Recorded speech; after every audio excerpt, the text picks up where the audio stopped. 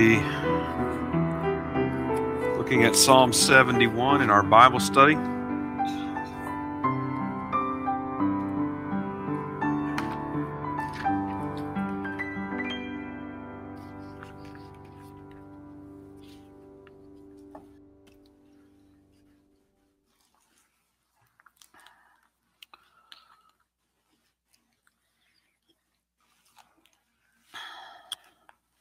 All right, so we'll start with our summary of Psalm 71. Psalm 71 expresses hope in the Lord from birth to the grave. I'll go over that one more time. Psalm 71 expresses hope in the Lord from birth to the grave. A simple outline for this psalm would be in two parts, pretty much in half. Verses 1 to 13, prayer for deliverance. Verses 14 to 24, praise for deliverance. So we'll go over that one more time. Verses 1 to 13, prayer for deliverance. Verses 14 to 24, praise for deliverance. Okay, so we'll go to our observations of Psalm 71. So Psalm 71 has no superscription, so there is no author that is indicated. This psalm is the last psalm of the David Psalm group in Book 2. It has strong connections with the David Psalms, as well as it's a part of this final subgroup, Psalm 69 to 71, that finishes off this collection. And it follows right after Psalm 70, which is ascribed to David.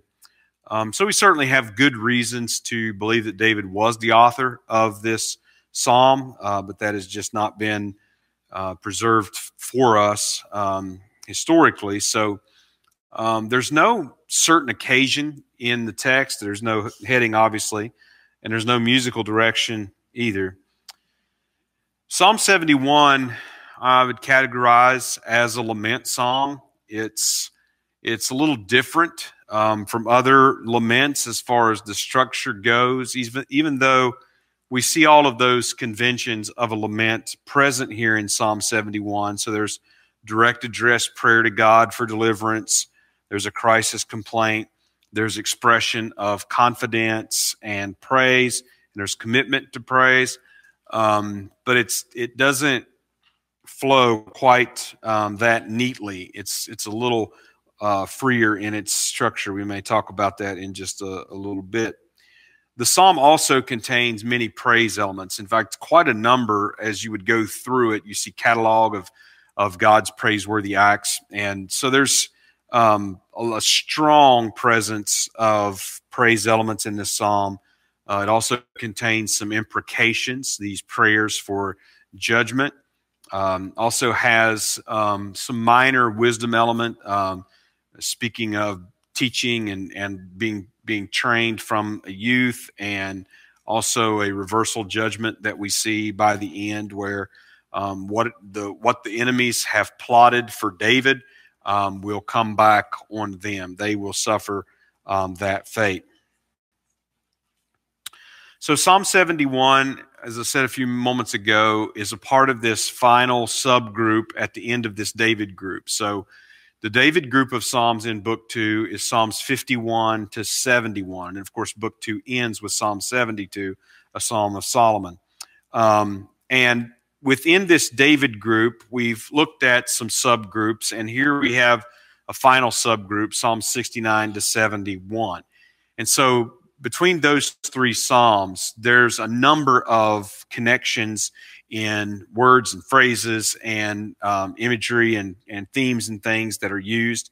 So we see an emphasis on themes of suffering, enemies that are hunting and seeking to kill, There's an urgency of prayer that comes across in these Psalms.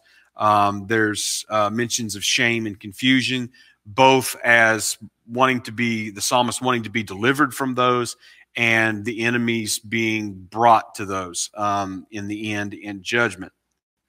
So the psalm obviously has strong connections then to those preceding psalms. It does have some other connections. For instance, the first three verses are nearly identical with the first three verses of Psalm 31. So that's a connection. It also has some connections with Psalm 22. So you have the mention of the mother's womb, like in Psalm 22:10, that's in verse 6 here.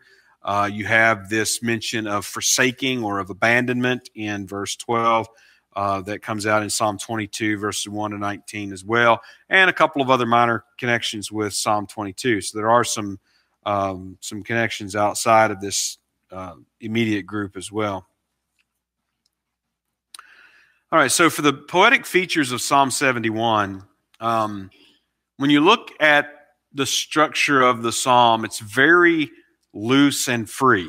In fact, it's to that extent that there's a number of scholars that would say, well, this can't be a coherent psalm. This has to just sort of be pieced together from other places, and there are a number of similar phrases and statements that can be found in other places of Psalms, but that's not unusual across the Psalms. What you learn as you go through the Psalms is that there does seem to be some stock imagery and some stock phrases and things that are used throughout the Psalms, and then you'll start noticing them also in other places in Scripture that are used as well. So the structure is quite loose and free. It's kind of hard to pin down, but one of the poetic features of the structure is that there's these alternations. So there's almost every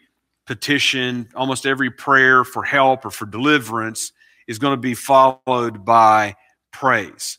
And then we also see some alternating between times of youth and times of old age in the psalm. So that seems to be sort of the structural pattern of the psalm. The psalm does use a motif of time that runs throughout this psalm. So we see references to youth in like verses 5 and 6 and 17. We see references to old age, verses 9 and 18. And then we see references to the continuance of time. Sometimes it's all day long or something of that nature. And that runs pretty steadily throughout verses 3 and 6, 8, 14, 15, 17, and 24. So definitely the psalm uses a motif of time, which is, and these things also help us to see that this is indeed a whole psalm as it was written. It just didn't use a typical structuring that we find in the Psalms. The psalm does use some imagery. We got birth imagery in verse number 6. We've got imagery of death, grave, and resurrection in verse number 20. When he's talking about the enemies, he's using a number of terms, seeking of his life and laying in wait. And so you have some of that imagery that could be like that of a hunter pursuing a prey, or it could be a military type imagery where you have maybe like some sort of covert operation that's trying to take out a target. You also have quite a number of the bodily references of hand and mouth and lips and things like that as well. All right, so let's walk through this psalm. We've got 24 verses, so it's a little bit on the longer side of the Psalms, but we'll go ahead and read through this. In thee, O Lord, do I put my trust. Let me never be put to confusion. Deliver me in thy righteousness and cause me to escape. Incline thine ear unto me and save me. Be thou my strong habitation, whereunto I may continually resort. Thou hast given commandment to save me, for thou art my rock and my fortress.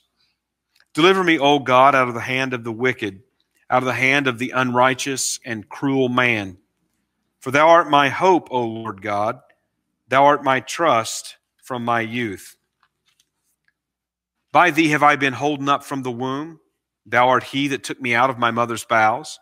My praise shall be continually of thee. I am as a wonder unto many, but thou art my strong refuge. Let my mouth be filled with thy praise and with thy honor all the day. Cast me not off in the time of old age. Forsake me not when my strength faileth. For mine enemies speak against me, and they that lay wait for my soul take counsel together, saying, God hath forsaken him. Persecute and take him, for there is none to deliver him. O God, be not far from me. O my God, make haste for my help. Let them be confounded and consumed that are adversaries to my soul. Let them be covered with reproach and dishonor that seek my hurt. That I will hope continually, and will yet praise thee more and more. My mouth shall show forth thy righteousness and thy salvation all the day, for I know not the numbers thereof. I will go in the strength of the Lord God. I will make mention of thy righteousness, even of thine only. O God, thou hast taught me from my youth, and hitherto have I declared thy wondrous works. Now also when I am old and gray-headed, O God, forsake me not, until I have showed thy strength unto this generation, and thy power to every one that is to come. Thy righteousness also, O God, is very high. Who hast done great things, O God? Who is like unto thee? Thou which hast showed me great and sore troubles shalt quicken me again, and shall bring me up again from the depths of the earth. Thou shalt increase my greatness and comfort me on every side. I will also praise thee with the psaltery, even thy truth, O my God. Unto thee will I sing with the harp, O thou Holy One of Israel. My lips shall greatly rejoice when I sing unto thee, and my soul which thou hast redeemed. My tongue also shall talk of thy righteousness all the day long, for they are confounded, for they are brought unto shame that seek my hurt. All right, so verses 1 to 3 give us the opening petition of this psalm. So verse 1 opens with strong covenantal prayer terms, and we have encountered this in the Psalms. We see this word for trust that is used here. The first time it occurs is in Psalm 2 and verse number 12, and it's a word that means refuge, to take refuge in God. And it is used in various psalms, and even more recently we've seen it used, and again with these strong covenantal associations, like in Psalm 57:1, Psalm 61, verse 4, Psalm 64, and verse number 10. We also have in this psalm this prayer for making haste. We have an echo of the prayer in Psalm 69, verse number 6. We also have mention of confusion, and this means being shamed. Now, the first mention that we have of several in this psalm of God's righteousness occurs here in verse 2. So, deliver me in thy righteousness. And so that the righteousness of God is something that recurs throughout this psalm. And particularly his righteousness as the foundation of his acts. So it means, the word itself means justice or being right in his actions. As though when God acts, whether it's in the deliverance of his people or it's the judgment of his enemies, that God is right and just in acting, in doing what he is doing. And so the psalmist here asks to be heard, to bend down the ear to him. We've seen this elsewhere, and this typically indicates that this is the prayer and the request of a righteous sufferer. In other words, this is someone who is just in his cause and his complaint and his expectation of God to ask for his deliverance. So an example of that is in Psalm 17 and verse number 6. But this prayer to be heard, again, typically indicates the prayer of a righteous sufferer.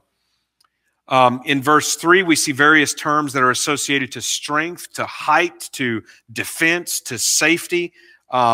This is an appeal to God to be that fortress, to be that fortification for those who have trusted in him. And interestingly, here in verse number 3, he mentions that God has given a commandment to save him. So there's a confidence and there's a hope here because God has issued a command that he be rescued. Now, this is used in reference to God's keeping his covenant promises and effecting deliverance for those his saints who have trusted in him, and for judgment on his enemies. So we've seen this term being used this way in Psalm 7 and verse number 6, Psalm 33 and verse 9, Psalm 42 and verse 8, Psalm 44 and verse 4, and more recently Psalm 68 and verse number 28. So as we move to verses 4 to 8, we now see an expression of hope and praise coming out in this psalm. So verse 4 begins with a petition for deliverance from enemies. And here we have the enemies mentioned in different terms. So there's 3 different terms that are used to describe those that are seeking his hurt, seeking to destroy him. They're wicked, they're unrighteous, and they are cruel. All right, so the word for wicked means those that are opposing God. So it's the idea of being lawless. The word for unrighteous would describe one who is unjust in his dealings. So the psalmist is being persecuted. He's suffering, and he's suffering unfairly. He's suffering unjustly at the hands of these wicked and cruel men. And now the word for cruel man here is a word that actually refers literally to the taste of something as being bitter or sour. And it's used in a sort of a figurative sense when speaking of a person, to speak of a person of cruelty or hardness or harshness. Verse number 5, we have this word for hope, and that word is literally a word for a cord or a rope or something. Figuratively, it is expressing a hope or an expectation. We've seen it used that way in Psalm 9 and verse 18, Psalm 62 and verse 5. In a way, the psalmist is saying that God is his lifeline. That is his expectation of hope. And we have here in verse 5 the first reference to time. That again, it's a recurring, this motif that goes throughout this psalm. It refers to his youth, and that would be his childhood or his early life. He states that he has been held up in verse 6, and the word here indicates actually to be propped up or to be to lean on. So he's being supported or held up by God from the womb, he says in verse number 6. So this is the support, this term, this support that sustains those who trust in God. I think sometimes it has been translated as sustain, this same term. So we've seen it a couple of times, these David's Psalms, Psalm 51 and verse number 12, Psalm 54 and verse number 4. We also have here in verse 6 this birth imagery. So the picture is God as a midwife who has safely taken David, or the psalmist here rather, from his mother's womb, which again is very similar to the imagery and the terms used in Psalm 22 and verse number 10. So what he is saying here is that he's recognizing God's care of him even before he was born. And so God's care of him, even before he was born, causes him to anticipate perpetual praise. In other words, he will always be praising God. God has sustained him and taken him from his mother's womb. In other words, God has expressed love and care and loyalty to him even from before the time he was born. So obviously then that ensures that he is going to continue to praise God forevermore. Verse 7, he says that he describes himself as a wonder unto many. And the word for wonder means a miracle or a sign. And it's one of those kind of words that can be either positive or negative.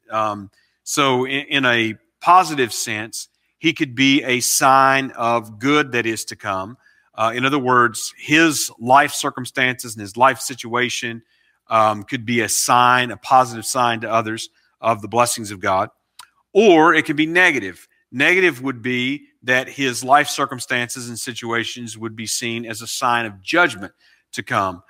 So, the suffering that he's undergoing and so on will be seen that way. So it's not entirely clear just from this verse alone whether the positive sense or the negative sense is what is intended. I take it to be the negative sense. And the reason why is because as you keep on reading in this psalm, in just a few verses, he's going to begin to describe the scorn and mockery that is heaped on him by his enemies. And that primary mockery is essentially saying, look at him. God has forsaken him.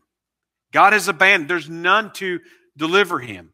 So I take that to mean then, he's saying here as a part of his suffering, that he has become something of a sign of judgment to many. In other words, they have interpreted his life as being out of favor with God, being under God's displeasure.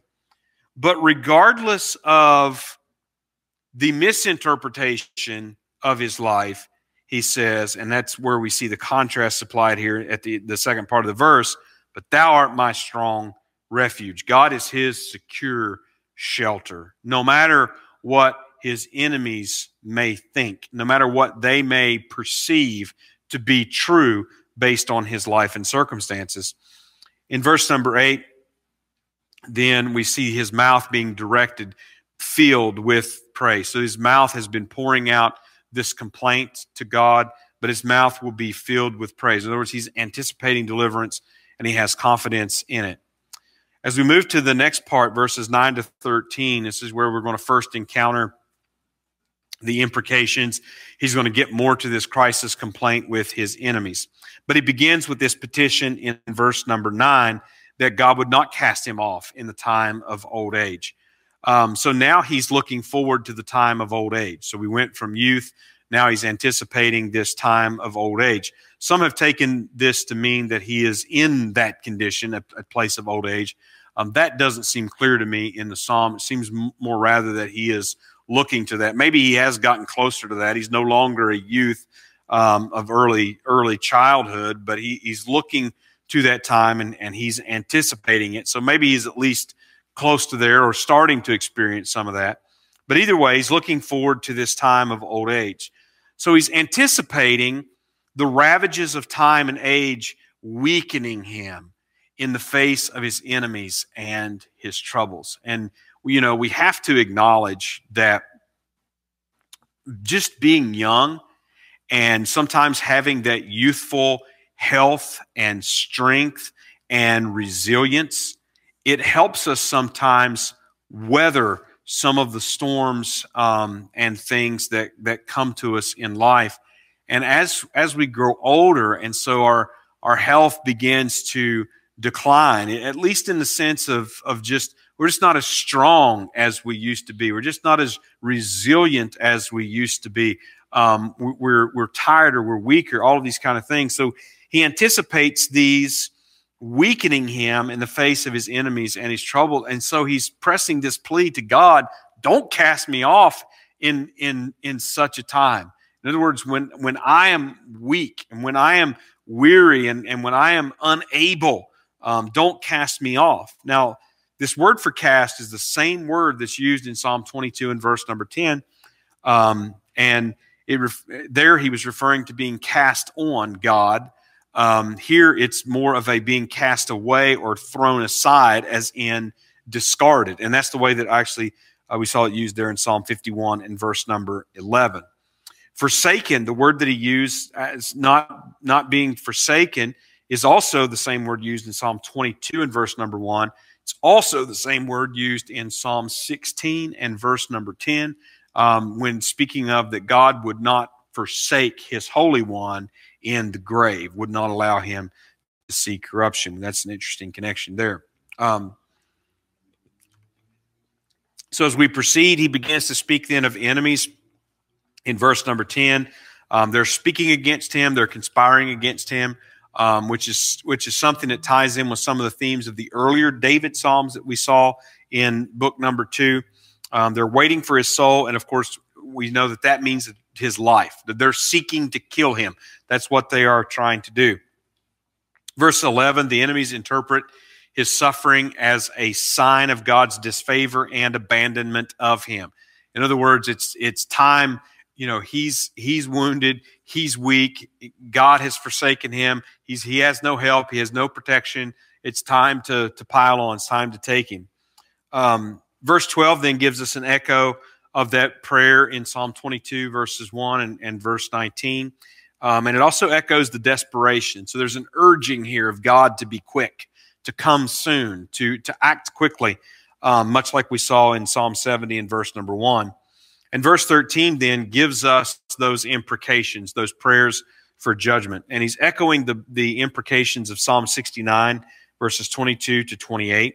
And again, just as we've seen in these previous Psalms, this prayer for them, for their shame and for their reproach, indicates that this is a prayer for vindication, for the sufferer to be shown to be righteous, for the enemies to be shown to be unrighteous. Verses 14 to 19 give us that expression of confidence that we typically expect to see in a lament. Verse 14 contrasts his commitment to praise God with the treacheries of his enemies. Their counsels are all talks of destruction and of violence, but he will hope and praise God. Verse 15 gives us another one of those time indicators. He's going to show forth God's righteousness and his salvation all the day. The reason he's going to praise continually is seen here. It's expressed in an odd way when he talks about that I know not the numbers thereof. And the most obvious way to look at that would be that these are the numbers of God's righteous acts. These are the numbers of God's saving acts, that they are so numerous that he's going to be praising God all day because he can't exhaust it or can't keep up with it. Verse 16 gives us a repetition of God's righteousness being praised.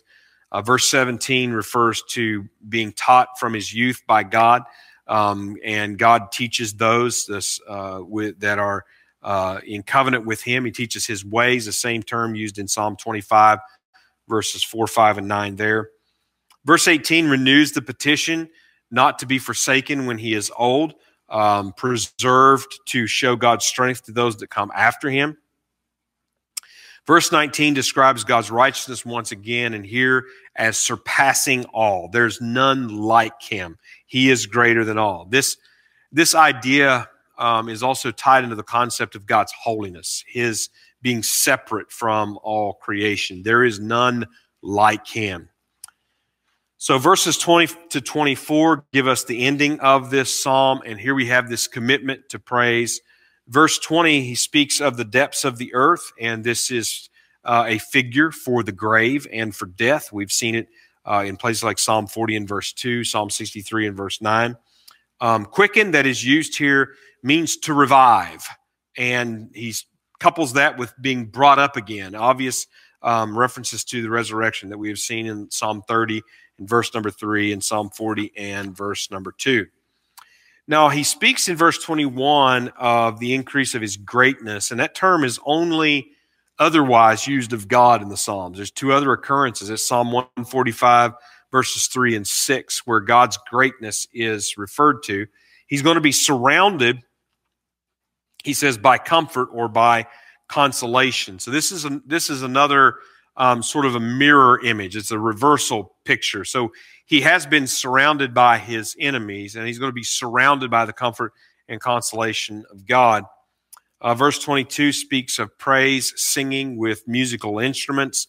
The word for truth, emet, is certainty, faithfulness. It generally refers to the reliability of God. There's a stability, a provenness. And then we have this reference to the Holy One of Israel, which this is the first of only 3 occurrences of this title in Psalms. So in Psalm 78:41, we have another one. In Psalm 89:18, we have another one. Now, this phrase is used in just a few other places in the Old Testament, but it is mostly used in the book of Isaiah, which I think occurs over 20 times there in the book of Isaiah. That is the most common place that it is used, and it is a messianic title. The Holy One of Israel in the book of Isaiah ultimately is the one who comes to save and rescue and deliver Israel. Verse 23, then the word for redeemed that is used, it means to ransom, to set free by paying the ransom price. We've seen that in a number of Psalms. Here more recently, Psalm 55 and verse 18, Psalm 69 and verse 18. Verse 24 gives us this repetition again of God's righteousness and of this continual praise. And here we have this reversal judgment. So finally, as we come to the end, we get a sort of a mirror of verse number 1, the way the psalm began. But then we also get the enemies. They are confounded. They are brought to shame that sought my hurt. And so the judgment has come back on their own heads. Okay. Move to interpretation. Psalm 71, first of all, teaches covenantal prayer. And we've talked about this a few different times and some different psalms that we've looked at. But what we see in this psalm in particular is that you see this repetition of God's righteousness being referred to. So on the one hand, we could say, well, it teaches us that God is righteous, and that is true. But these repeated references to God's righteousness, like verse 2, 15, 16, 19, and 24, it is the righteousness of his acts that is continually being referred to and being praised. And so, in other words, this psalm is telling us that God always does right. He is always just and right and upright and righteous in his acts. And he will do right in keeping his covenant promises to redeem and save those who trust in him and judge his enemies. So then we see that this prayer of lament, these petitions for help and for deliverance, are founded upon God's righteousness. That's the reason that there's hope. That's the reason that there is expectation of deliverance, because God has promised to redeem those who trust in him, to deliver them from all their enemies. God has promised to do that. And so God's righteousness means that he acts justly. And even though the circumstances may not look good, the circumstances for the psalmist in this psalm don't necessarily look all that encouraging, but the righteousness of God is encouraging, because that means that what he's doing is right, and he will do right, and he will keep his promises, and those that trust in him will be delivered. So again, that's this basis of covenantal prayer. Psalm 71 teaches us also the righteousness of God's judgments. So once again, we have a psalm where the psalmist looks from youth to old age. And it's almost as if this psalm paints a picture of a lifelong troubles that have been experienced, and even to the danger of death. But ultimately, how does this psalm end? Well, the wicked will not prosper. That's what we were told at the very beginning of the Psalms in Psalm number 1. That's what we're being told here. So even in some of the darkest times of suffering and persecution and lament, when crying out to God, the wicked will not prosper and the righteous will be delivered. That's a strong message coming through in a lament like Psalm 71. Well, the messianic hope of Psalm 71 is seen particularly through this direct appeal to the Holy One of Israel. And again, this is a messianic title when you look at it in the ways that it's used in the other contexts where it occurs. And also, this psalm is very similar to Psalm 16 and Psalm 22. So in both of those psalms, along with this psalm, The righteous sufferer appears to be abandoned by God. His enemies take advantage and scorn and put him to death. But God doesn't leave his Holy One in the grave to suffer corruption, but brings him up again. And this results in the salvation of the psalmist and all who trust in him, and in the continual praise of him for that deliverance. Okay, let's go to applications.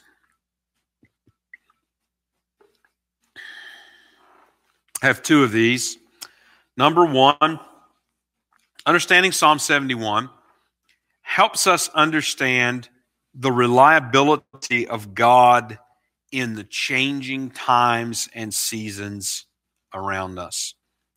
So as we go through life, we age and we go through many troubles. In other words, we change. We change as we go through life. And we experience many changes of circumstances. We have times that we would refer to as good times, and times we refer to as bad times and difficult times. And we experience those as we go through life. So we change, and circumstances around us change. But God does not change. And God acts righteously in keeping all his promises to those who trust in him. So God is righteous. It comes out in this psalm. God's not a fair weather God. God is righteous. And through all the changes that we experience, he does not change. Number two, understanding Psalm 71 helps us understand that the wicked do not triumph at last.